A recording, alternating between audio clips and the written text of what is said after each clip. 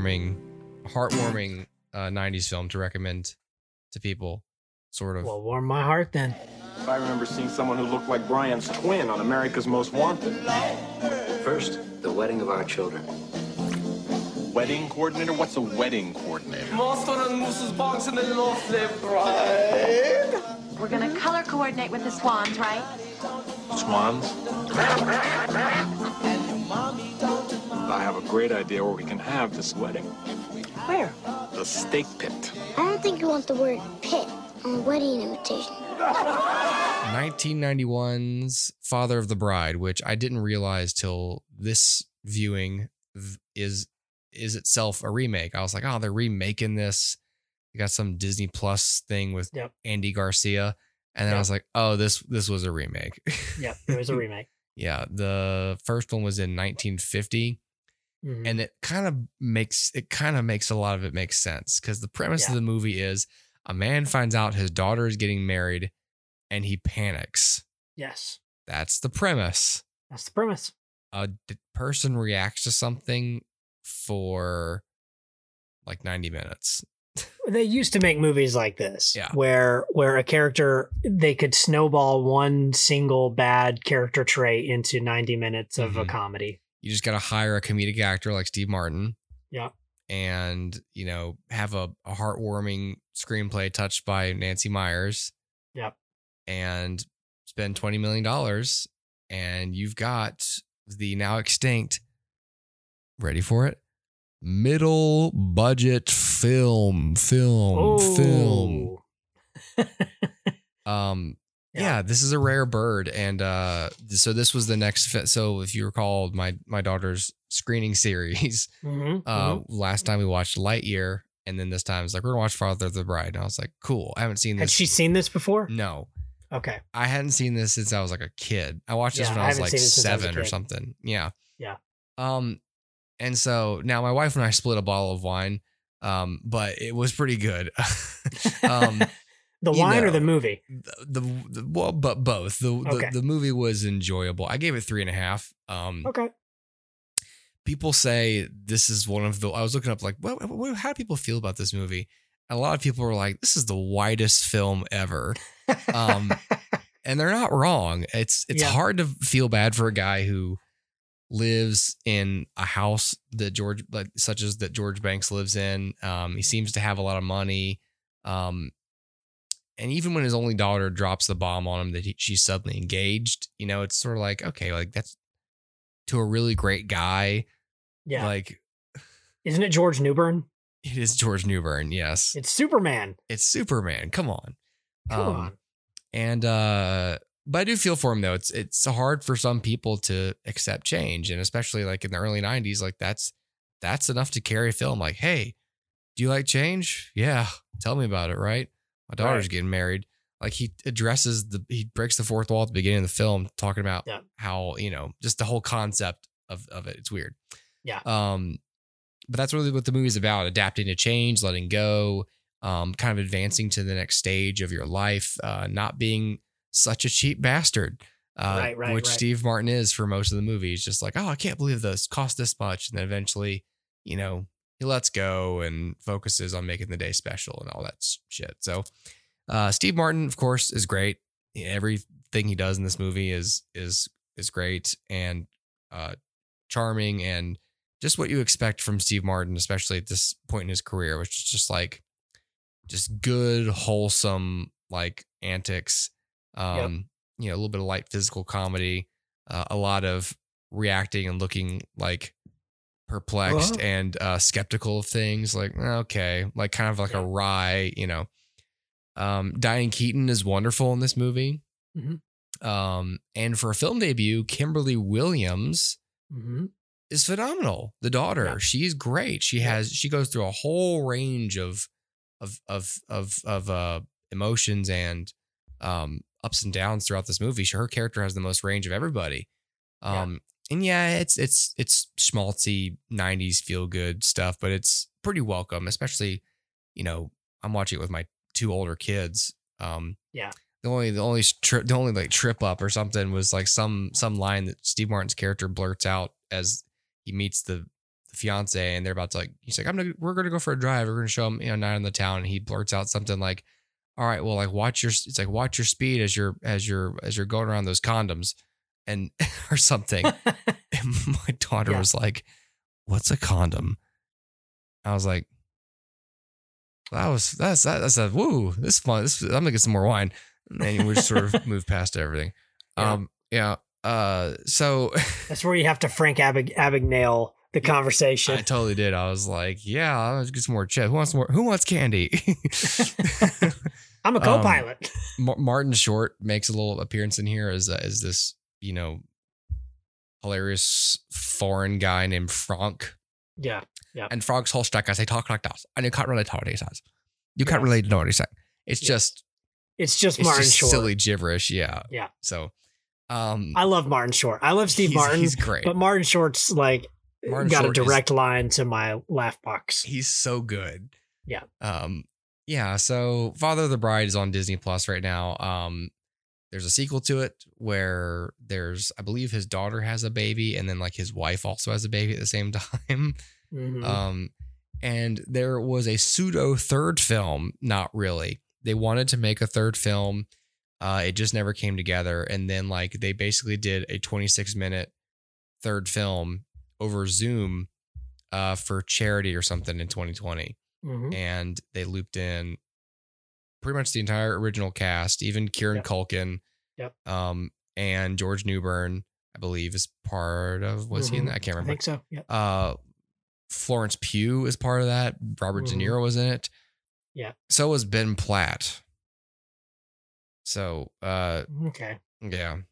But by the way, I was looking at him in that because I was like, how old is this guy supposed to be? You know how old Ben Platt is? Yeah. He's 29. Is he really? He's 29 years old. Huh. He's younger than we are. Wow. He looks like he's 40. Yeah, I would not have guessed that. He looks like... I have to fact check you on this. Please fact check me. Because I'm... You are correct. He's 29. Wow. And I'm sorry if he's listening, which I gotta be honest, it wouldn't surprise me. I'm sorry, Ben Platt, but you need to take care of yourself because you're looking rough. 29 years old. What are you doing? Like, what are you doing? What are you doing? Get help. Okay. Yeah. All right. So Ben Platt, more like Ben drinking a lot. Well, there goes my any potential projects with Ben Platt. Just say, no collab with Ben Platt. Cross that off the whiteboard. Yep. So, wow. Anyway, Father of the Bride is pretty solid. So I don't know. Sweet. Yeah. All right. I'm not gonna bother giving it a star rating because I haven't seen it since I was 12. I don't know. Yeah. I remember watching it like when I was sick or something. Yeah. One of those movies like your parents, I mean, kind of like we just did, like, your parents go, well, this is something we can all enjoy. And it, again, doesn't really exist anymore. Family films that are tolerable for the entire viewing audience. Yeah. So. Made with real comedians who know what they're doing. And again, like, I didn't mind like the Cheaper by the Dozen remake because they did interesting stuff. But you're still watching like Zach Braff and Gabrielle Union, who are actors, but not like this is Steve Martin. Like the movie's built around like the whole idea is we're going to remake Father of the Bride with Steve Martin. That's what gets the movie sold. That's what launches the whole premise. Yep. So we're going to make a Cheaper by the Dozen remake, but we're going to do some like, racial justice in there. However welcome it is and however much like they leverage it the right way. Mm-hmm. It's still like that doesn't sell me as much as this would have. Like, oh, Steve Martin. Sure. Yeah. Sure. Cool. Yep. Steve Martin. Yeah. Yep. All right. So another 90s film, early 90s film from you. The Next Karate Kid.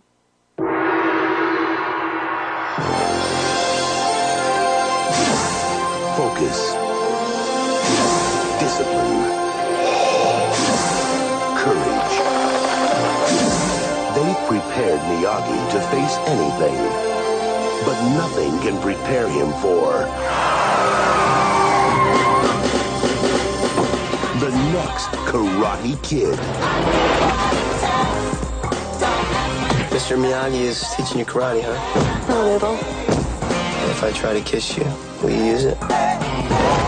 Yeah, the next Karate Kid. Was this is the second Karate Kid film? This is the fourth. Oh my god. So there was the Karate Goodness. Kid, the Karate Kid 2, the Karate Kid 3, all starring Ralph Macchio. Yeah. And then there's the next Karate Kid. Is this the one with Hilary Swank? Okay. Yes. So this was like the reboot. It's like, okay, 1, 2, and 3 did happen, but now Mr. Miyagi comes to, I think, Boston and meets a new person. So Pat Morita returns as Mr. Miyagi. Is this before Boys Don't Cry?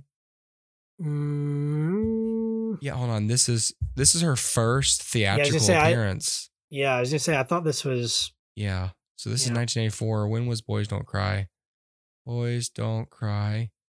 Sorry, I need 99. to know this. 99? Yep, 99. Really?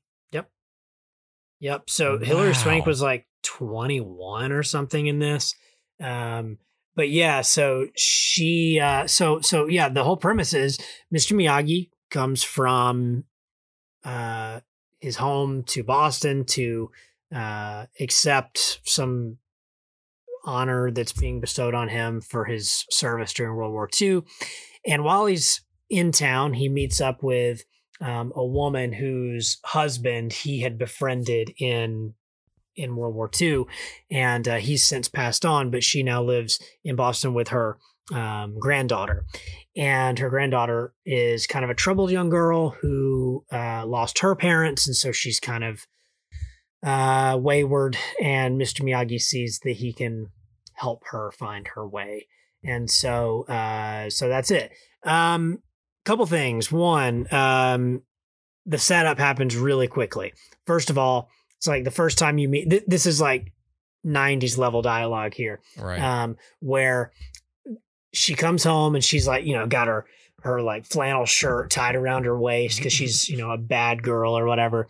And her grandma's like, what a ne'er-do-well. Hey, what are you doing? What are you doing? You're late. Come back here. And she like goes to the kitchen and like drinks milk from the jug and like puts it back in there or whatever.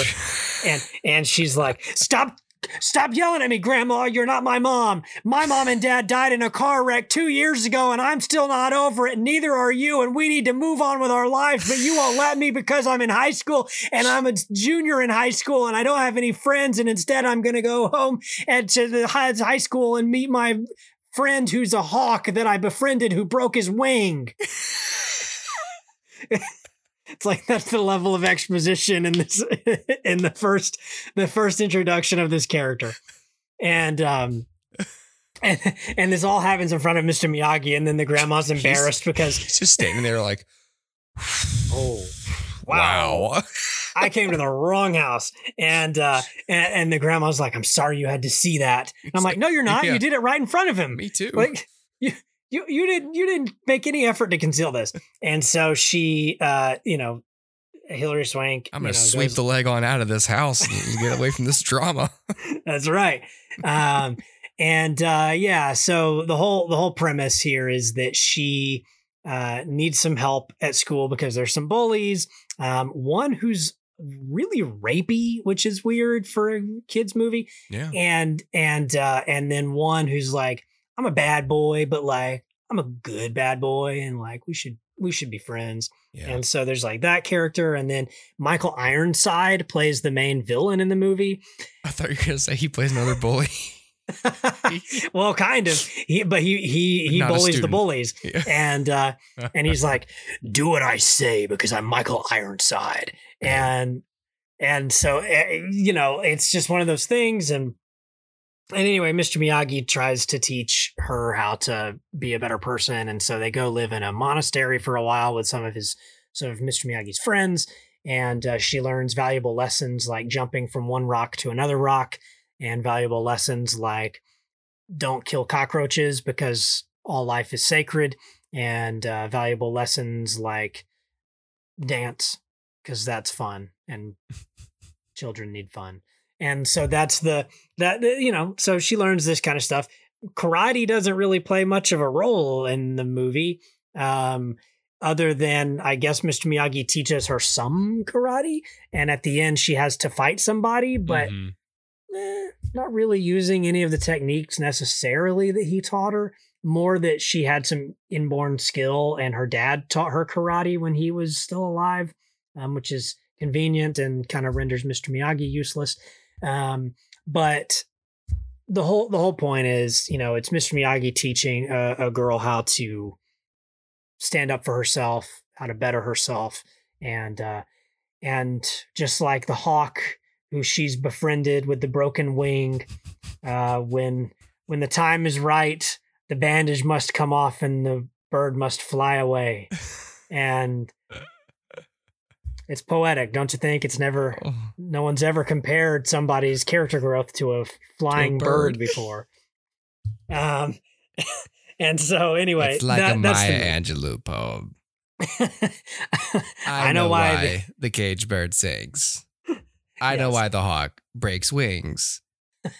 And I know why the bell ring-a-ding-dings to start the match. The karate match. The karate match. Yeah, so I mean that's the movie. How does it rank with the other Karate Kids? It's obviously the weakest of all of them. Yeah. It's got a really low Rotten Tomatoes score. Oh, does it wasn't well received. It kind of killed the franchise. Pat Morita has a 7%. 7%. Goo. So Pat Morita would never play Mr. Miyagi again. But luckily for all of us, Cobra Kai exists. There are some rumors that Hilary Swank may make an appearance on the next season of Cobra Kai. She ought to. This is possible. It would certainly tie it in and give this movie some reason to exist beyond just giving us more Miyagi. From a sales perspective alone, it's a good idea to at least ask her, Right. I'm sure they've asked. Yeah. I'm sure that ask is out there. Boy. But at the end of the day, the only thing that you really take out of this is just seeing more of Pat Morita as Mr. Miyagi, who, he's just so good in the role. And it's fun to watch him, and you feel like, oh, this character should be in every movie because he's awesome.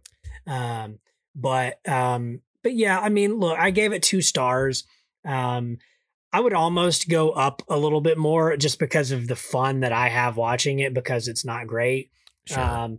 But it's not fine. It's just one of those that like I would watch it again, but only because of its cursory connection to movies that I do like, and for Pat Morita. But the movie doesn't really do anything that's novel or unique or great. As 90s family fare goes, it's fine.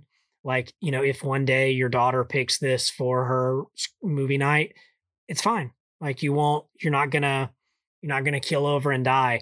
You will have to get through some really bad exposition like I enacted for you, but it's fine. And whatever. I mean, it is what it is. And yeah, whatever. I mean, that's all you can say is whatever. I will say this. It's weird. This is a spoiler, but whatever. The movie's from 1994 or whenever, so who cares? At the end of the movie, when she's fighting, she has to fight like the bully, the rapey bully. And so she's like going to fight him. And the Michael Ironside, who's like his teacher, his mentor, literally tells him to murder her. And this is like, he's like a coach at the high school. Yeah. And he's telling another high school student to murder another high school student. Hey. And it's like, I don't buy any of this, that this would ever happen. Yeah. This is a cartoon. Even in 1994. This is a cartoon. And clearly this character has some like PTSD held over from a war or something. Vietnam. But he's like, she's been punched or something. And he like leans over to his student. And he's like, finish her. And I'm like, no. Kill that girl. Kill her. Rip her spine from her body. Do it now. And I'm like, oh my gosh, geez, dude.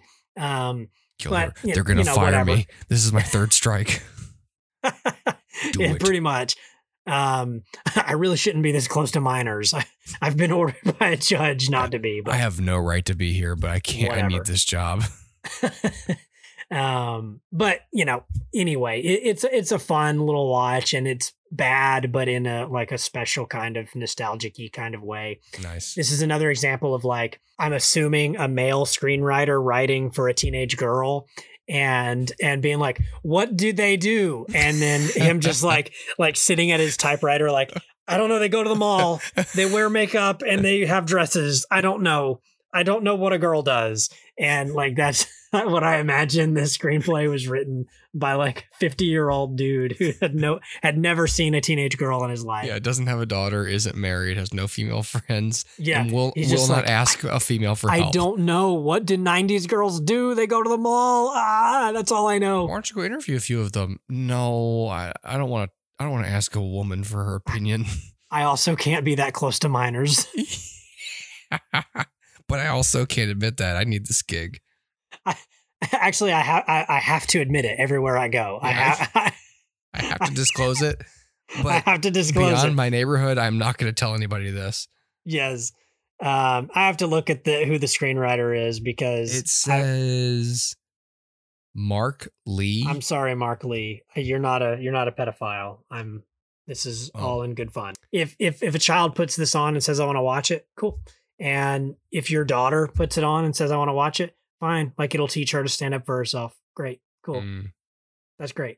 It's also not going to win any awards for any filmmaking prowess. So I better make sure Ben Platt doesn't have some sort of genetic disorder, that makes, you know what I mean? That yes. Makes him look old. I'll have to find that out before I cut that episode. Yes, reverse Benjamin Button. Yeah. Reverse Benjamin Button is just what we all have. Yeah, that's just... So. All right, well, thank you, Dustin. Yep. So that's the next Karate Kid. And the last Karate Kid, really. And no. Jaden Smith had a Karate Kid with Jackie Chan. Do you know that's the only one I've seen? Get out of this room. Dude, I think you'd dig Cobra Kai. You should go back and watch Yeah, I'll probably watch it stuff. at some point. It's cool. It's gonna take a concerted effort on my part to go, okay, here's what I'm doing this month. I'm gonna watch all this Cobra Kai stuff, all the Karate Kid stuff. And there's 50 episodes of Cobra Kai now, so all right, buddy. All right, man.